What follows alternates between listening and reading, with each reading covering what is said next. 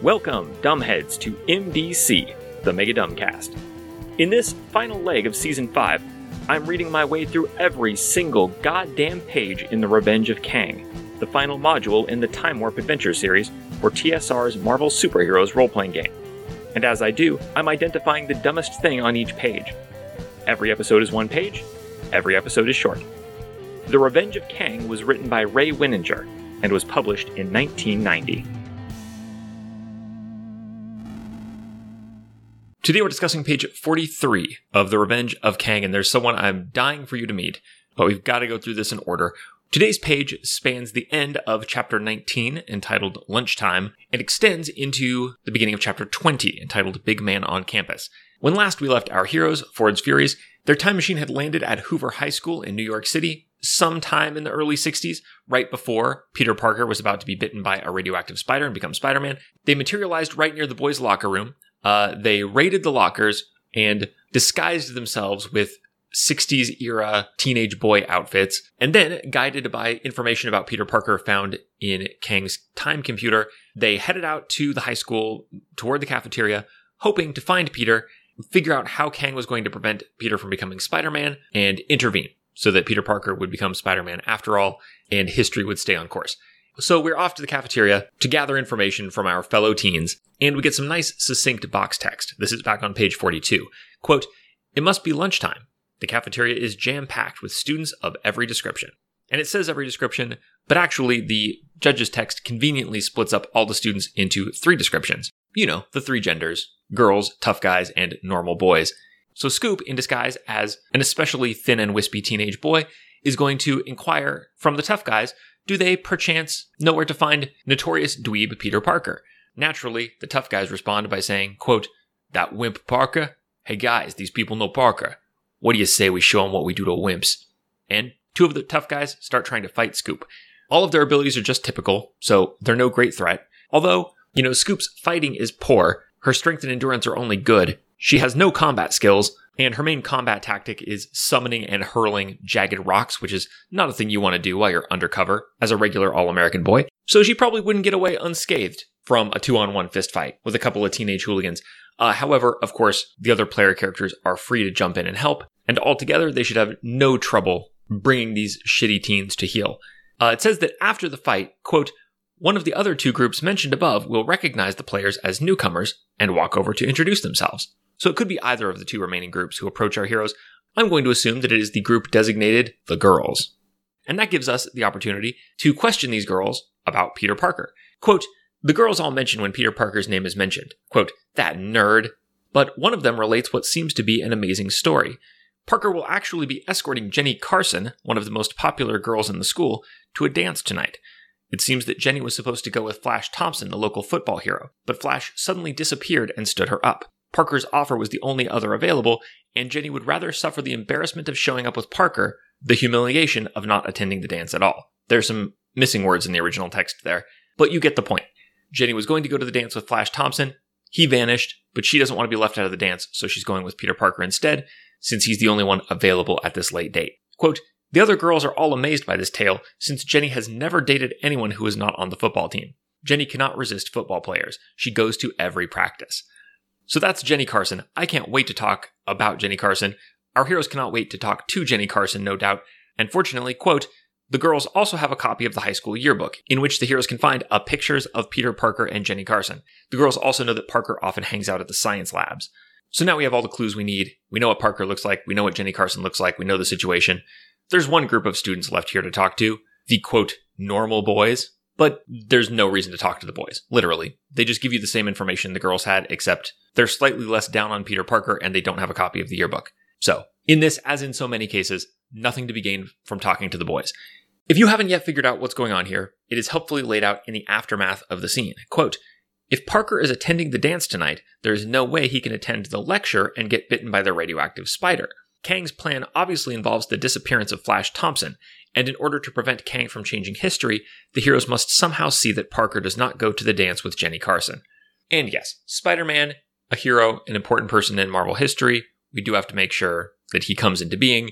That's why we're here. We can't completely take our eyes off the ball, but at the same time, let's take a moment just to consider the enigmatic figure of Jenny Carson.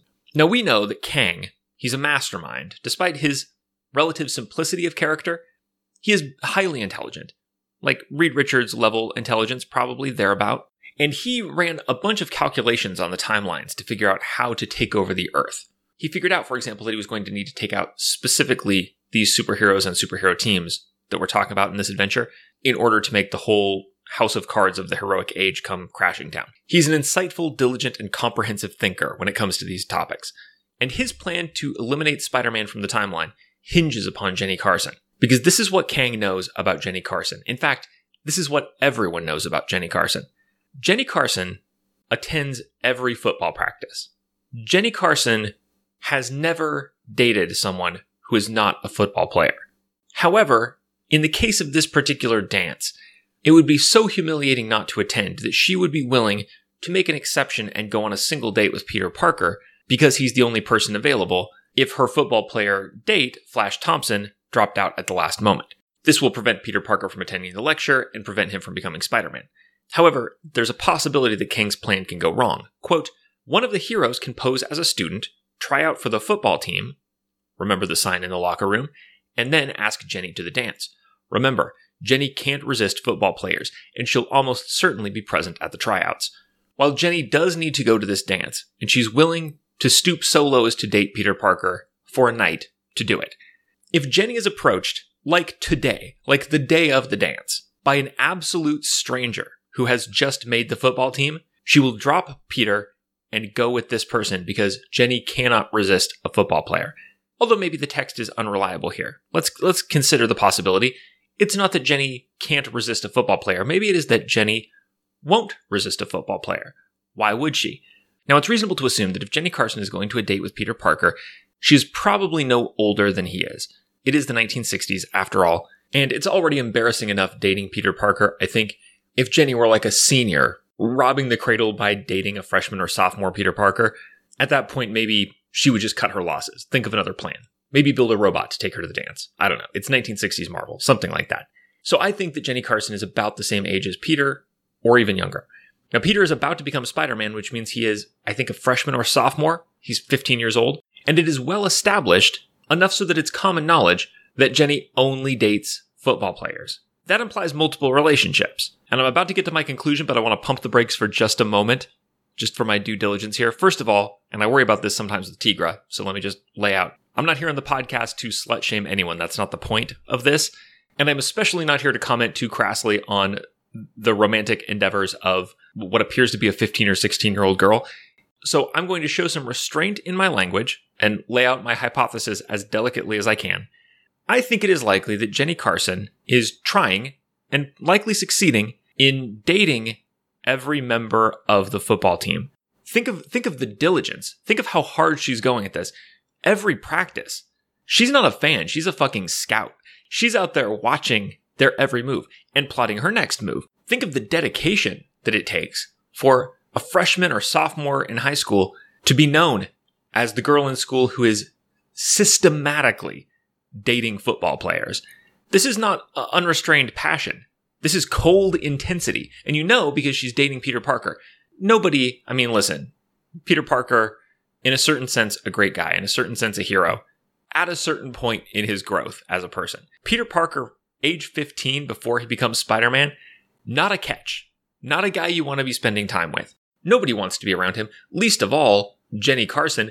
But I think what this is, she's not out here just throwing herself at whoever she's attracted to. She's got a plan, and she knows she needs to maintain her stock at a certain level, right? She needs to keep a certain level of clout in the Hoover High social sphere to be able to meet, acquaint herself with, and ultimately date the shit out of the really high status football players. She's going to lose that clout if she's missing dances. Other people are moving ahead on the leaderboard if she does that. She can't miss this dance.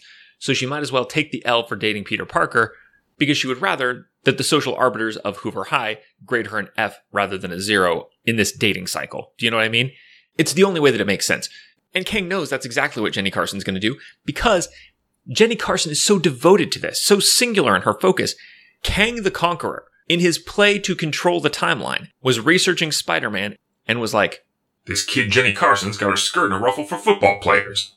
And he was able to deduce that of all the people who've interacted with Spider-Man's timeline in his early years, Jenny Carson is the one he can count on. If I throw a wrench in the works here, and if I mess with her dream of getting successively dated by every football player on the football team, she is going to respond. She is going to respond urgently and forcefully to get her plan back on track. To the extent that I am willing to literally bet dominion over the earth on Jenny Carson figuring it out and getting Peter Parker to that dance to keep her dream alive.